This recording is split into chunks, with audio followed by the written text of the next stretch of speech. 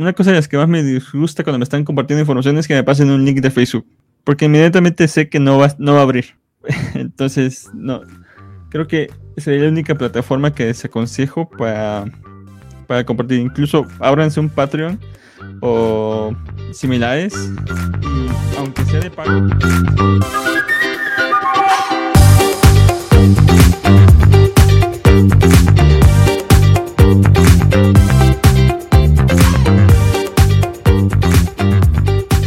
Hola, ¿qué tal, gente? ¿Cómo están? Bienvenidos de nuevo a otro episodio en vivo de Frontendedos.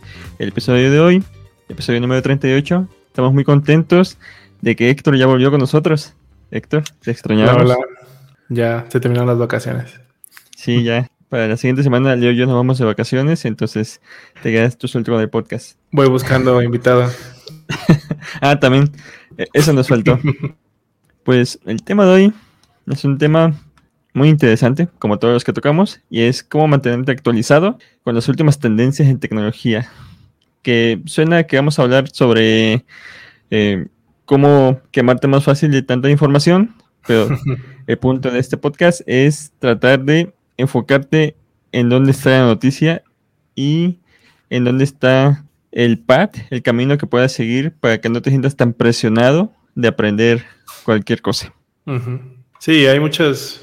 Bueno, yo creo que comenzando con el tema, hay muchos recursos y habrá, cada quien tendrá su preferencia, ¿no? Tenemos lo escrito, el audio, los videos. Bueno, podemos ir uno por uno para ver qué tenemos en la lista. Sí. Porque... Ajá. Sí, dale. Es que iba a comentar que como todavía estamos en época de pandemia, todavía estamos sufriendo la pandemia, y lo más probable es que no termine hasta el siguiente año, al paso en que va la vacunación y las nuevas variantes y propagación y todo el caos que hay. Creo que lo he mencionado 1 o 2 veces en podcast, en episodios anteriores, sobre cómo ahorita que menos gente viajaba y tenía más tiempo libre, hubo una avalancha de podcast. Entre esos, el de nosotros, aprovechamos. Y no solo podcast, también newsletters, blogs volvieron a surgir. Los hilos de Twitter son sumamente populares, aunque al principio nadie los quería, pero ahorita ya fácilmente te lees un hilo de Twitter de lo que sea de 100 tweets. Bueno, también puedes usar un bot para convertirlo en un post. Los blogs en YouTube y el streaming en Twitch y en la plataforma de Facebook, que muy poquitas personas utilizan, pero pues la utilizan. Entonces, todas estas fuentes de información que tenemos actualmente hizo que de 2020, de marzo de 2020 a la fecha, hayan surgido miles, si no es que millones. Y TikTok que es miles de millones cientos o miles de creadores de temas que interesan. Entonces, sí suena abrumador, pero creo que si encuentras los canales adecuados, puedes manejar la información. Sí, yo creo que más bien, bueno, hablando del frontend, hay demasiadas áreas, y seguro vamos a encontrar creadores o gente que se especifica en alguna de esas herramientas, pero de nuevo, como frontend, tal vez quieras abarcar muchas cosas, ¿no? O sea, tienes, no sé, tocando, por ejemplo, newsletters, que sabemos que tú eres un ávido lector de newsletters. Tenemos JavaScript, tenemos CSS, tenemos más específicos React, Vue, Angular, o hablando más general de negocio, de emprendimiento. O sea, empezando por ese lado, sí valdría la pena, no sé si ustedes usan alguna herramienta o vayan a usar alguna herramienta para filtrar todo ese contenido. Yo en algún momento llegué a usar alguna, antes leía muchos newsletters, en el que te lo organizaba como si fuera una revista. Ese tipo de herramientas llegan a ser útiles. Voy a buscar el link, porque sí, creo que sí es útil para ese tipo de cosas. Pero sí me gustaría preguntarte a ti que nos recomendaras algunas de las que lees. Y vamos a poner el link a tu post, donde tienes bastantes links. Pero ¿cuáles serían los que podrías recomendar? O los que más lees. Bueno, contestando primero a la pregunta de si utilizo alguna herramienta, no. Desgraciadamente no he encontrado, no he buscado, porque ¿se acuerdan cuando los posts de blogs con B eran muy populares hace una década? Ya hasta hace 5 años. utilizábamos, ¿cómo se llaman estos programas? Como Feedly o Google algo, que eran herramientas para todos los feeds. Todo el feed que tenías, ahí aparecían, que había muy buenos. De hecho, cuando comencé a utilizar Mac, había 2 o 3 opciones que superaban por mucho. Pero también la de Google, que murió desgraciadamente, pero también era la mejor en web. Y esto es cuando estabas suscrito a muchos blogs o al feed por RSS. Ahí sí, utilizaba un programa para organizar. Pero actualmente no, solamente lo que llega al correo en las mañanas y en las noches lo leo. Sí, y tengo un mecanismo primitivo de cómo filtrar. Si el título es llamativo, lo suficientemente llamativo como para que lo pueda leer, lo publico en Twitter.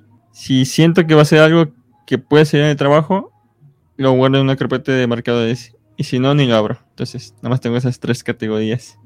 Uh-huh. Y en cuanto a cuáles son los que recomiendo o los que más leo, creo que son 4 de frontenderos. Está uno que se llama CSS Animation, que sorprenda para muchos. A mí me sorprendió cuando lo descubrí, y eso que ya lleva muchos números, yo lo descubrí hace como 2 años, creo. Es un newsletter semanal que te llegan como más de 10 artículos sobre cómo hacer animaciones en CSS. Que uno pensaría que no hay tantos artículos, pero la verdad es que hay muchísimos. Hay no solo en cuestiones teóricas, sino ejemplos, y es algo que también hace rato tuiteaba, es que es abrumador lo que puedes hacer con CSS en cuanto a animaciones.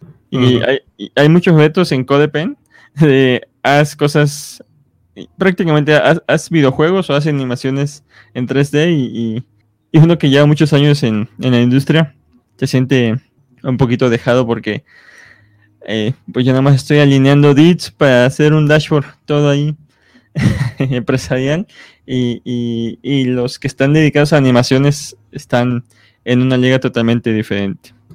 Pero ese me gusta mucho, al menos para ver, y luego alguna vez saco alguno que otro truco, entiendo. Otro que leo mucho es uno que se llama CSS Weekly, es de noticias de CSS, también trae cosas no solamente de animación, también está muy bueno.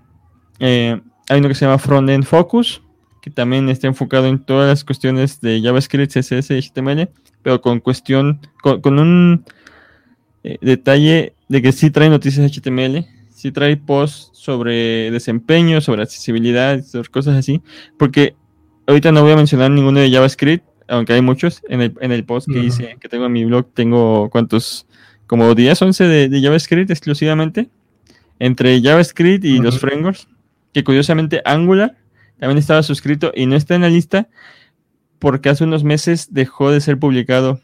De hecho, iba a comprar el dominio, estoy intentando comprar el dominio en cuanto salga a la venta, y lo voy a retomar porque también tenía ahí su jale, pero lo dejaron morir. El autor lo dejó morir. Creo que fue antes de que Angular se reivindicara la comunidad, pero pues ahorita no tenemos newsletter oficial de Angular, por así decirlo.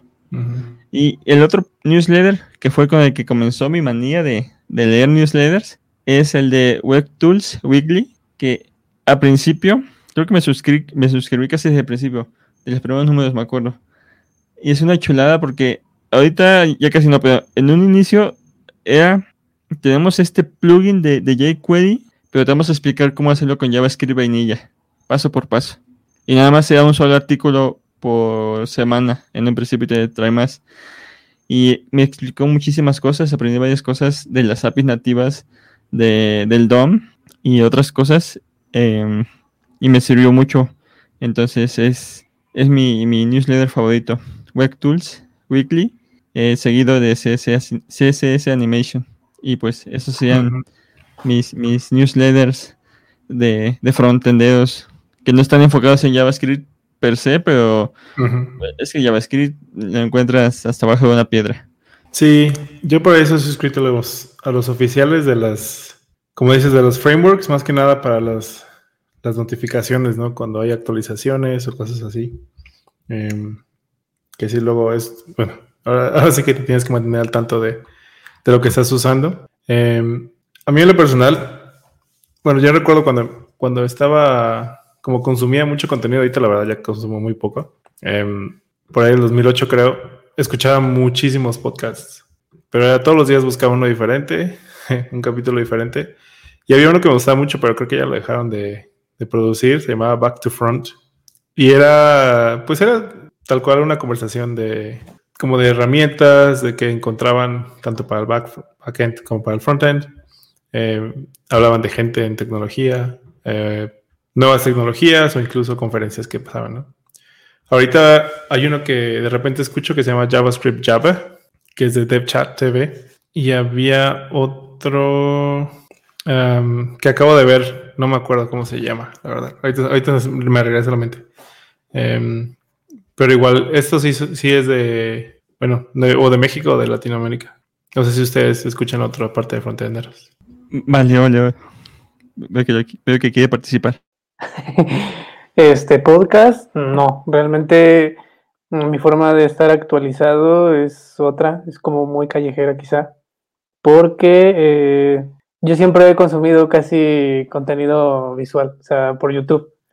Más por YouTube.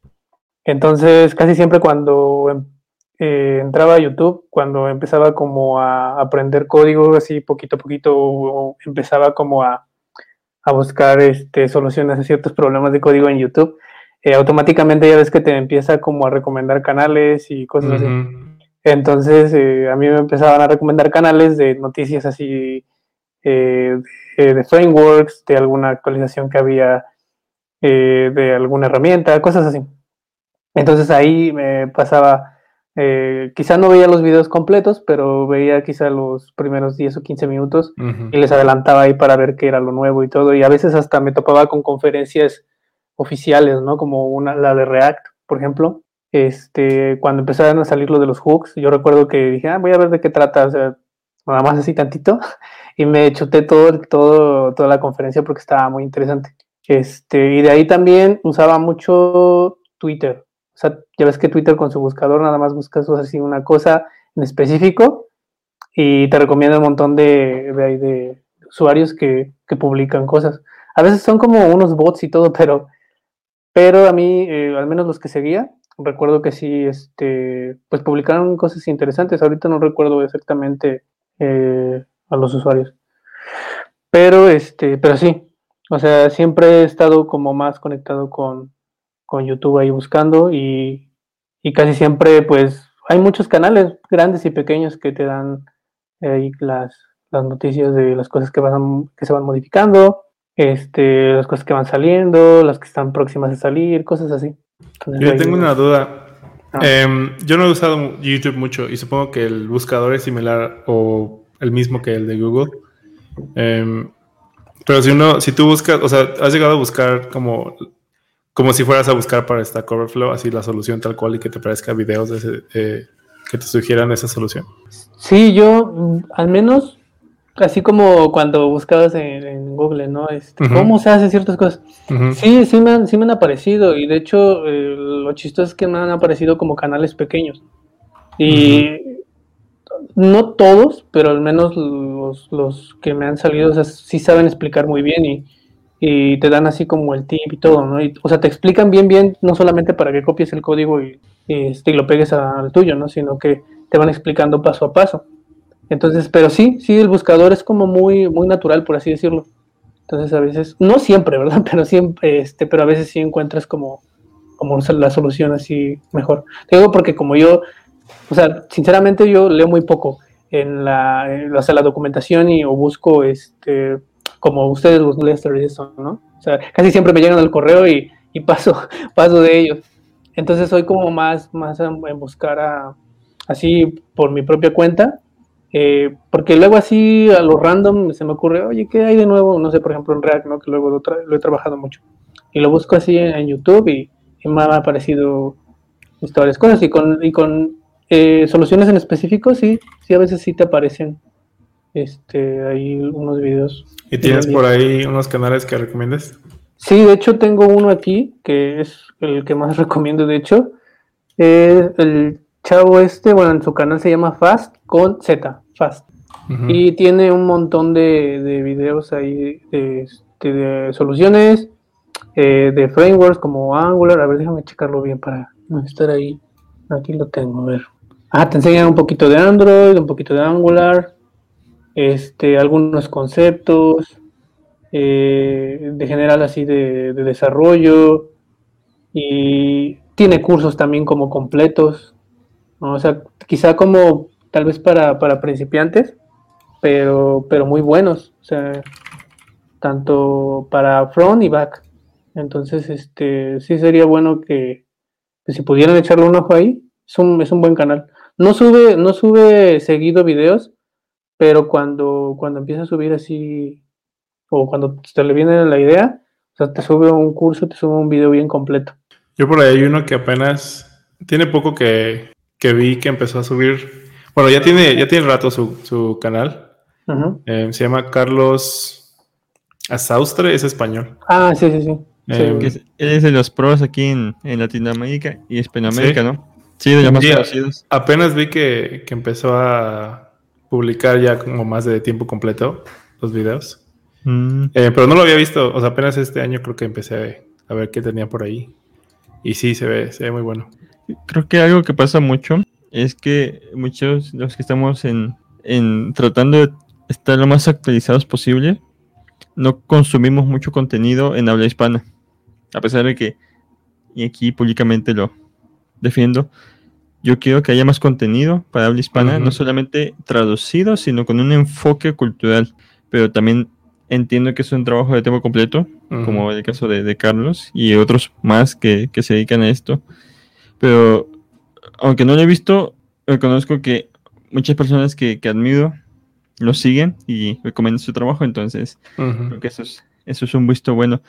Pero sí, hay pocos a comparación de los muchos que hay de habla inglesa, porque incluso los que no son anglosajones, estadounidenses, ingleses y similares, muchos europeos, muchos asiáticos, para tratar de llegar a una audiencia más amplia, lo hacen en inglés. Entonces también está ahí el detalle. Y antes de que se me vaya, se me pierde el hilo.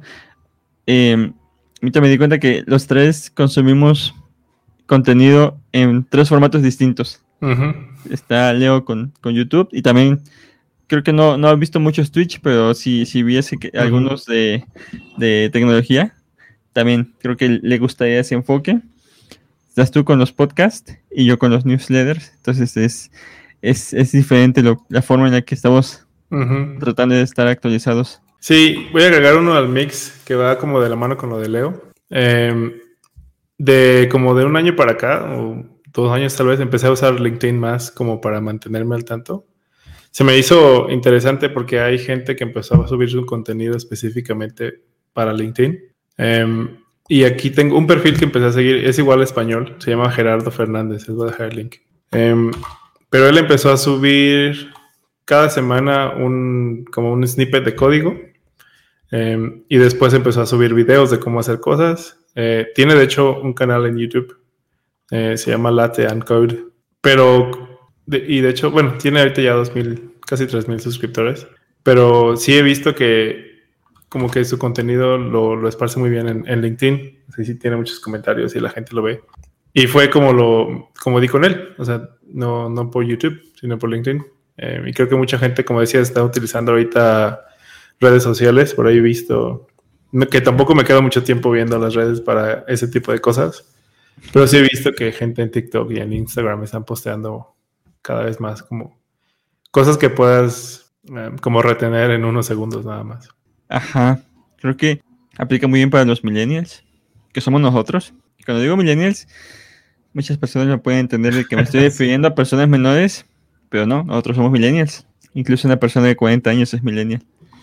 Para los centennials también, porque va de la mano de este pensamiento de tienes 5 segundos para captar la atención y si no lo logras, pues ya valiste. Mientras hay generaciones con un enfoque distinto de aprendizaje que entienden que tienen que tal vez esperarse un poquito más para entender y ver si eso que están consumiendo les va a servir o no. Que también, por eso podcast yo sí trato de escuchar, pero luego ahorita por ejemplo que estaba trabajando con mucho los proyectos que estaba trabajando eran de música, de video y eso. Intentaba escucharlos en ese momento, pero no se podía. Aunque silenciaba, no sé, sentía que no. Sentía que estaba escuchando una voz, pero estaba viendo un video y no, me desconcentraba. E igual los videos de YouTube también trato de verlos para cosas muy muy específicas, sobre todo en la configuración de proyectos, porque eso es algo que luego muchos posts escritos no manejan bien. Uh-huh. Estos pequeños detalles que en un video se observa mejor. Así de, por ejemplo, recientemente que tuve que trabajar con PHP, creo que uno de los mejores recursos para aprender a hacer configuraciones e instalaciones está en la documentación de DigitalOcean. Es uh-huh. Cómo configurar Apache, cualquier tecnología que va en el backend o en servidores. Si buscas, te va a salir, ya sea en Google o en DuckDuckGo, te va a salir un link de DigitalOcean. Uh-huh.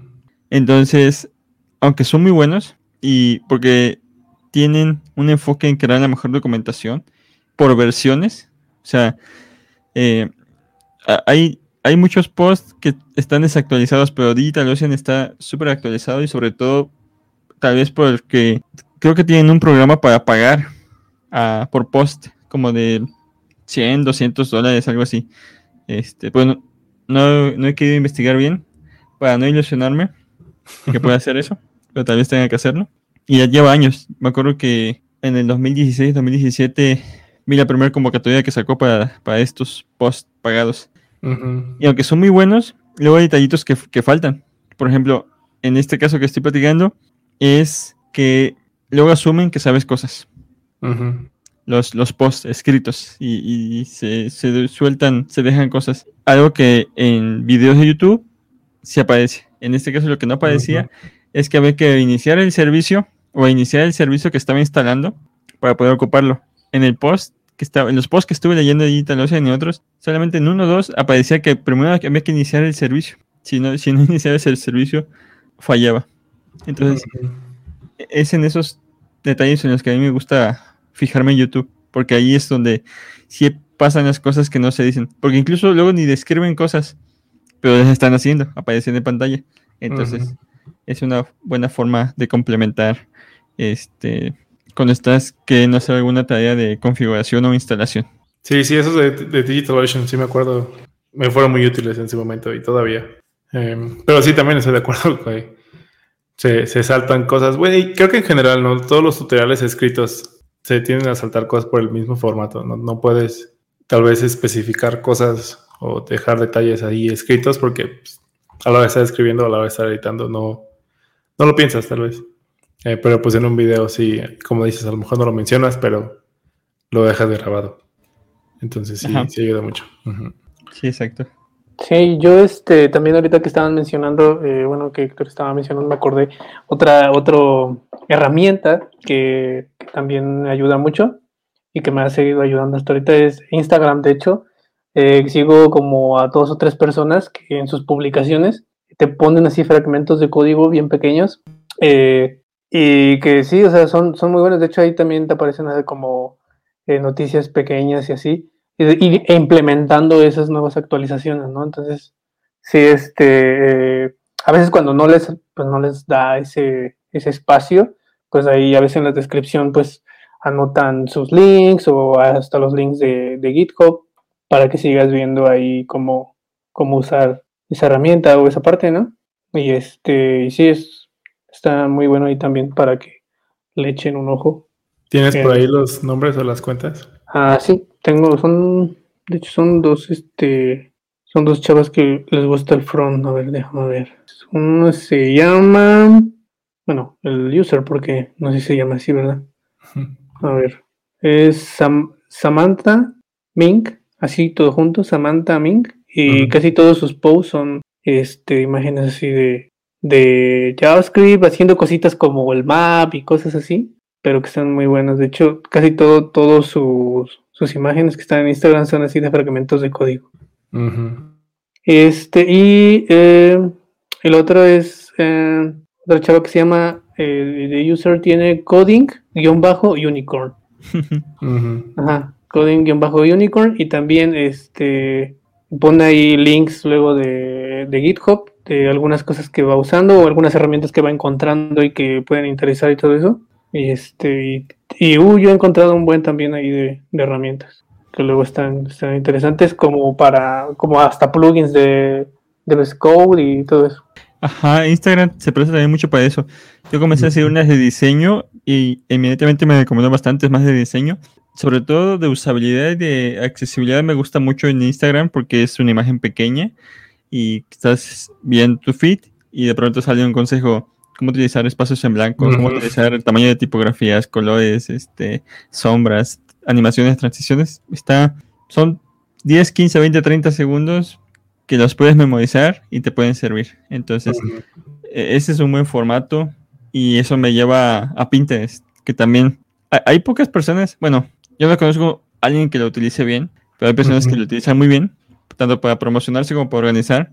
Yo tengo un tablero de diseños que veo luego y me gustan y digo, luego voy a intentar hacer esto y van 1000 y no he hecho ninguno.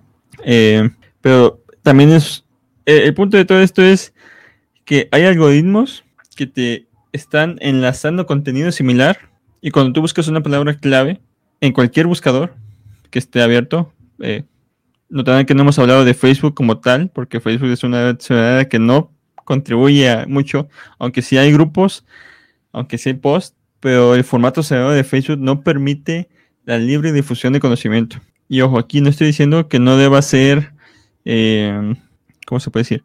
Que es algo que quiero que lleguemos al final como conclusión, y es sobre el contenido de paga que se debe hacer. Yo ahorita, por ejemplo, estoy pagando algunas plataformas de enseñanza en línea, que también voy a recomendar al final, porque una vez que ya tienes los recursos para poder consumir contenido de mayor calidad y sobre todo en el que estás contribuyendo directamente al creador, llámese cualquier plataforma, Twitch, YouTube, cualquier plataforma, pues si está dentro de ti, pues ayudar y contribuir de esa forma, pues, adelante. Eso ayuda muchísimo a que el creador siga en esto, que es muy difícil. Lo he intentado varias veces, intentar así crear contenido, y créanme que es muy muy difícil. Cualquier medio, incluso el más sencillo que se imaginen, es muy difícil, pero se puede.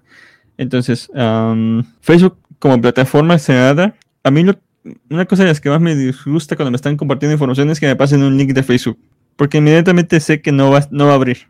Entonces, no, creo que sería la única plataforma que desaconsejo para compartir. Incluso ábranse un Patreon o similares, y aunque sea de pago, si tu contenido es bueno o si das pistas de que tu contenido es bueno, prefiero pagarte directamente a tener que entrar a Facebook a ver ese contenido que por las políticas extrañas que tiene Facebook no te permite ver.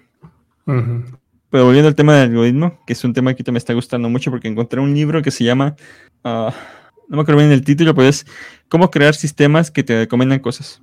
Es un libro que venía en un pack de libros que compré sobre inteligencia artificial, y está bien bueno porque es de los pocos libros que he visto de inteligencia artificial que te explican las cosas como ingeniero de software y no como científico de datos, no como matemático o una ciencia así más o sea, te hablan de tú a tú como programador, que eso es algo que me gusta encontrar en esos temas. Y vienen ejemplos de cómo construyes la base de datos, la información que tienes que llenar, los algoritmos que tienes que utilizar. No me acuerdo ni siquiera en qué lenguaje está, en Java, en Go, en Python, en alguno de esos. Entonces vas llenando tu base de datos y vas utilizando estos algoritmos para generar recomendaciones. Y esto se puede extrapolar a cualquier sistema. Entonces, lo que hacemos diariamente de consumir y crear contenido y hacerlo públicamente, abiertamente, ayuda a que a que los buscadores de cualquier red social o de cualquier buscador web, de las grandes plataformas, de las grandes empresas, ayuden a enlazar estos.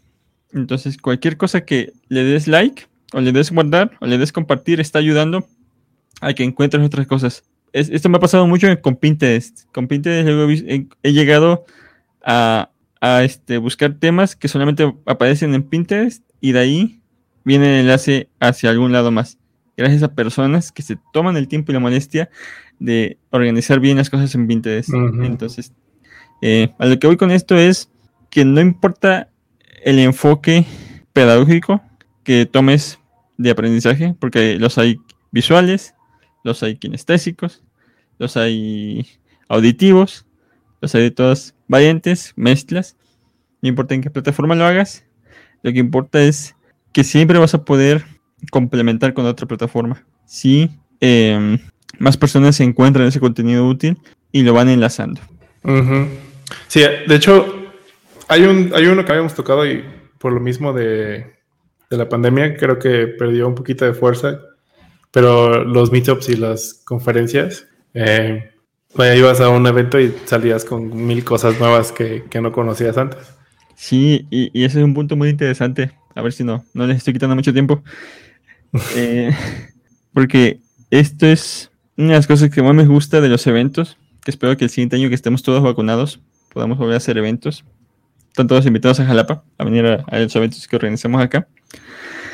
Bueno, en todos lados hay eventos. Es que la energía se contagia. La energía, las ganas, la inspiración se contagia. Entonces, espero que no suene mal esto, pero yo los eventos los utilizaba como recarga de energía. Yo cuando iba a un evento y salía súper inspirado. Salía con ganas de hacer cosas. Aunque hubiera sido una semana difícil, de que las cosas no salían, de que el cliente se enojaba, de cualquier disgusto o contratiempo o retraso o bloqueo. Los eventos que por ejemplo tenemos aquí en Jalapa los viernes, cada segundo viernes de mes, me ayudaban a recuperar un poco de energía, ánimo, entusiasmo. Porque aunque sean 3 personas, si esas 2 personas que están ahí contigo te prestan atención, te hacen preguntas o tú preguntas y se comparten y dicen, oh, qué chido, quiero aprender eso, quiero estudiar eso, ¿cómo lo hiciste? Qué cool que hagas eso. Toda esta sinergia, toda esta energía que se genera en las conferencias, en los eventos. Por ejemplo, las megaconferencias como Campus Party, Aldea Digital, Talentland, todas estas son un montón de personas súper talentosas, inspirando a la siguiente generación o a la siguiente persona súper talentosa que va a seguir creando cosas. Entonces, esperamos que vuelvan para el siguiente año. Sí, por ahí se ha intentado hacer digital, pero pues no es lo mismo, no terminas hablando con la misma gente.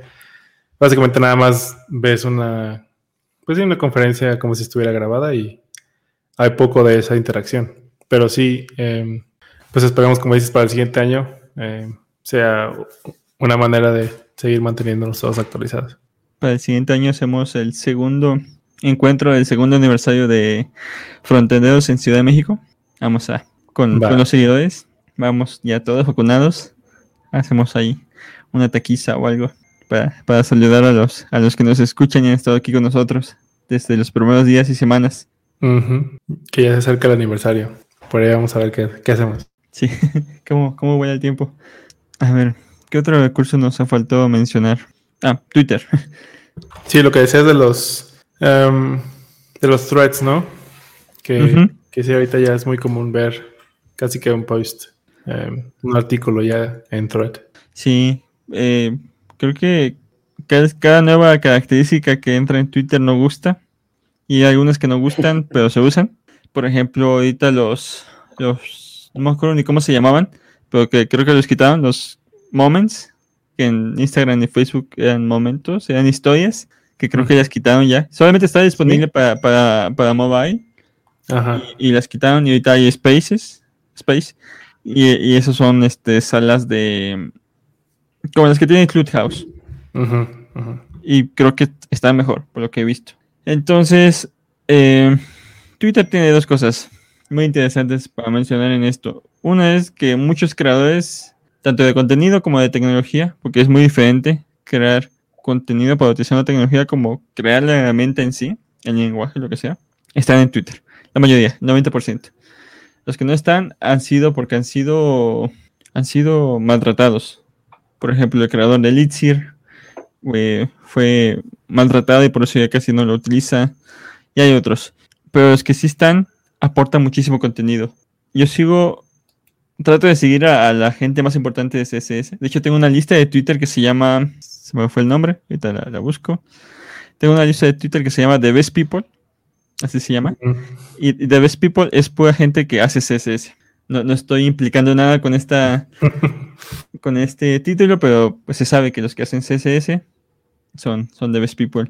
Y ahí están mujeres y hombres, tanto del CSS Working Group, como gurús, como creadores de contenido, y aprendo mucho de ellos, tanto en cosas de tecnología como en cosas políticas que mencionan, porque creo que en CSS se debate mucho sobre política, porque es un lenguaje que ha sido menospreciado por 20 años, casi 20 años, y cada postura que toma las personas que crean los estándares y que han hecho que el lenguaje avance hacia adelante, ha sido con una razón de ser, tanto técnica como social, como cultural. A diferencia de otros, no voy a decir JavaScript, pero que nada más les importa más pensar en la ergonomía del programador, que no digo que está mal, me gusta que se piense de programador, pero al momento de crear sitios web, de crear aplicaciones web, de crear tecnología para la web en general,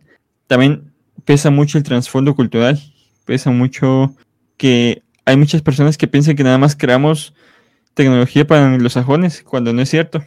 Y entonces la gente de CSS siempre piensa en todos, siempre piensa en el bien común y todo eso. Entonces, por eso me gusta mucho estar en Twitter, sobre todo por esa gente, porque siempre se aprende algo de ellos a través de lo que están creando con CSS. Por eso son The Best People. Muy bien, ahí vamos a poner un link a tus listas también. Nada más eso, las demás no tanto. Bueno. Muy bien. No, ya llegamos a la parte que mencionaba de pagar contenido. Creo que hemos tocado todos los formatos que ahorita, que hemos usado. Si alguien más tiene algún otro, igual nos puede comentar. Listas de código de las tradicionales. No sé si la gente encuentre repositorios en GitHub como para ver snippets o cosas así. Pero tal vez. Creo que sí. Hay un pequeño grupo de usuarios que hace mucho eso y comparten muchos gist, muchos snippets, usan mucho Pastebin, usan mucho gist.github.com, utilizan servicios similares, y también ahí se trata de intentar poner un buen título. Por ejemplo, ahorita lo que estoy haciendo, he encontrado muchos gist de configuraciones para trabajar con servidores. Entonces, eso también, compartir por snippets, creo que también es algo que sirve mucho. Y si nos vamos a algo más más sobre el tema, pero más complejo, está CodePen, YesFiddle, YesBint, hay otro como CodePen, pero no me acuerdo bien el nombre, pero similares, que son de snippets, pero al mismo tiempo playgrounds. Sí, nada más que sería más, creo que esos son más puntuales, igual como cuando estamos buscando respuestas en Stack Overflow. Pero sí. Lo que quieres comentar del temas pagados. Sí. Que creo que es algo que tenemos que sacar a la luz y hacer mención, sobre todo porque si lo hacemos a futuro, no queremos mordernos la lengua. Es sobre, hay personas que trabajan de crear contenido y de crear tecnología. Voy a hacer la distinción y voy a hablar primero de los segundos, porque creo que ahí está más está un poco más olvidado el tema. Los que crean las herramientas. Las personas que crean open source, no todas trabajan en grandes empresas y tienen les pagan salarios de Silicon Valley o similares para crear esas herramientas. Ha habido casos de programadores que crean herramientas muy importantes, por ejemplo, para sistemas Linux y Unix, sistemas para cosas que impulsan Internet, que hacen que Internet funcione, que están en la quiebra, que no tienen los recursos y que muchas veces no lo comparten, no se lo comparten, no ha sido por los canales adecuados y no se les ha podido ayudar a tiempo. Y luego están los que comparten, los que lo dicen, pero son ignorados. Y esto es algo muy, muy difícil, y creo que tenemos que, así como pagamos ciertas cosas que quizás pagamos cosas que nos benefician, también debemos pagar a estas personas lo mínimo posible, Si entre todos ayudamos a contribuir, vamos a hacer que sigan construyendo las herramientas necesarias. De esto quiero hablar de 2 o 3 plataformas. La primera, Open Collective. Open Collective es una plataforma que patrocina trabajos open source. Hay muchos proyectos JavaScript, muchos proyectos de frontend ahí. Entonces pueden buscar Open Collective, me parece. Si lo dije mal, luego lo corrijo en los links que dejemos. Uh-huh. No, sí, es opencollective.com. Que ahí pueden, de hecho ya está traducida al español. Haz tu comunidad sostenible. De esa forma se puede apoyar a los que crean open source. El segundo es el de Microsoft Sponsors, que es reciente, creo que es del año pasado, que también tiene sus altos y sus bajos, porque pues Microsoft es la mayor empresa de software del mundo, debería poder pagarles, pero pues bueno, no todas las luchas se pueden. En esta plataforma tú puedes patrocinar a un creador open source, a un programador open source, y creo que Microsoft, la cantidad que tú das, ellos ponen la misma cantidad. Entonces, hay desde $1. Hay desde $1 para que puedas apoyar a estos creadores. Entonces, bueno, a estos programadores. Quiero hacer la distinción entre programadores y creadores de contenido. Entonces, aquí también hay muchos programadores muy buenos. Muchos programadores que no trabajan en empresas grandes y los pueden apoyar. Y la tercera sería un poco más difícil de encontrar, pero es, vean los programadores que siguen, que les interesa su trabajo, no están en esas plataformas, pero tienen opciones como Patreon, tienen PayPal, tienen otras opciones de pago, pasarelas de pago, en las que igual pueden contribuir. El de Microsoft me gusta por el hecho de que Microsoft dice que da también otra cantidad. Entonces, si es cierto eso, ayuda bastante. Si yo doy $10 a fulanito de tal por hacer, no sé, algo de CSS, Microsoft está dando otros $10 al mes. Entonces, es una buena ayuda. Y estos son los programadores open source, que hay que apoyarlos. No todos están con altos salarios, no todos están contratados por Google, Microsoft, Facebook para hacer open source. Muchos están como nosotros al día, tratando de crear y mantener programas que son los que mantienen Internet. Y el segundo grupo, que es el de creadores de contenido, pues son más conocidos, están en plataformas que les permiten distribuir el contenido y de estas cobran. Está YouTube, el más famoso. Está Twitch, que también es una buena opción, $4 al mes la suscripción. Está Patreon, también ahí pueden consumir contenido, y hay muchos clones similares de Patreon, incluso hay latinos específicos para todo esto, o tienen sus escuelas, tienen sus cursos, entonces ahí también está chido apoyarlos. Y aquí está el punto interesante, porque habiendo todo el contenido gratuito que existe para cualquier tema en específico de frontend, que hay un montón, ¿por qué vale la pena o por qué deberíamos pagar contenido? Por las razones que voy a decir a continuación. La primera es que ayudas al creador a seguir creando contenido, porque muchas veces vive de ello. Si no tiene dinero, no va a poder crear contenido que tú te estás beneficiando, porque es tema distinto los creadores de contenido de videojuegos y otros. Los creadores de contenido de tecnología están creando contenido que tú vas a utilizar y que tú puedes aprender para tu trabajo, para que tú ganes dinero. Entonces, si estás ganando $100 de algo que aprendiste, nada te cuesta dar $2, $3, $5 al mes. Pues eso puede ser un aliciente para estos. Lo segundo es para que puedan invertir en mejores cosas. En el mundo de frontend necesitamos muchas herramientas. A diferencia de otros, nosotros necesitamos poder testear en todos los sistemas operativos y plataformas. Necesitamos capacitarnos. Consumimos contenido de otros igual. Necesitamos herramientas, necesitamos pagar cursos. Entonces, ese dinero que entra el creador de contenido, no es para sus vacaciones en Hawái, en Cancún o en cualquier parte.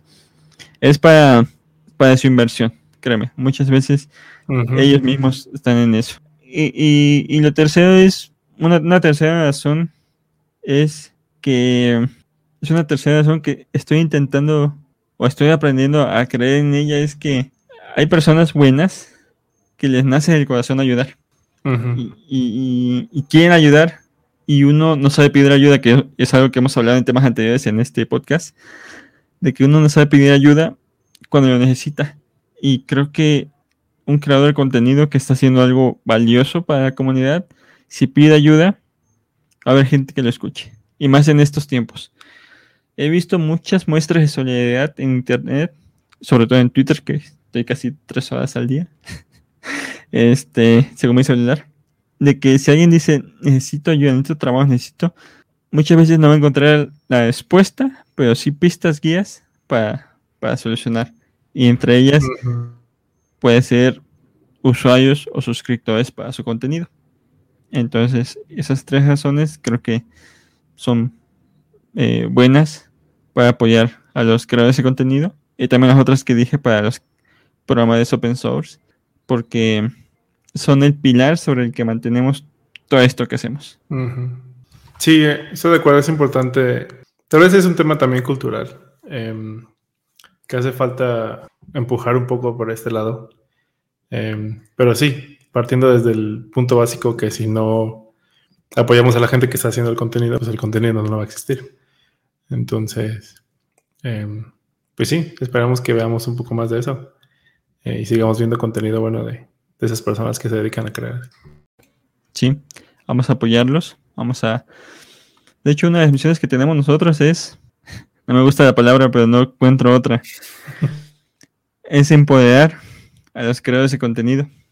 De hecho, nosotros como frontenderos estamos podemos apoyarlos, entonces igual y también podremos ayudar ahí a hacer, porque no todas las personas que nos ven son frontenderos, pero pueden beneficiarse de esto, y si ellos crecen, nosotros también podemos crecer. Entonces, pues a eso vamos con este podcast. Exacto. Con esa nota creo que podemos ir cerrando el episodio de hoy. Leo, ¿tienes algo más por ahí que comentar? No, de hecho ya creo que compartí todas las herramientas y que he usado hasta la fecha, y a ver si alguna les pueden ayudar o servir. Uh-huh. Muy bien, pues entonces cerramos el episodio 38. Vamos a ir a compartir los links para que tengan los recursos de lo que hablamos, muy buenos por ahí, y comentarios ya saben, YouTube, Facebook, como Frontenderos. Y el podcast ahorita, Spotify es muy popular, o el más popular, así que ahí nos encuentran. Uh-huh. Bueno, pues muchas gracias y nos vemos entonces el próximo episodio. Nos vemos. Hasta la próxima. Bye.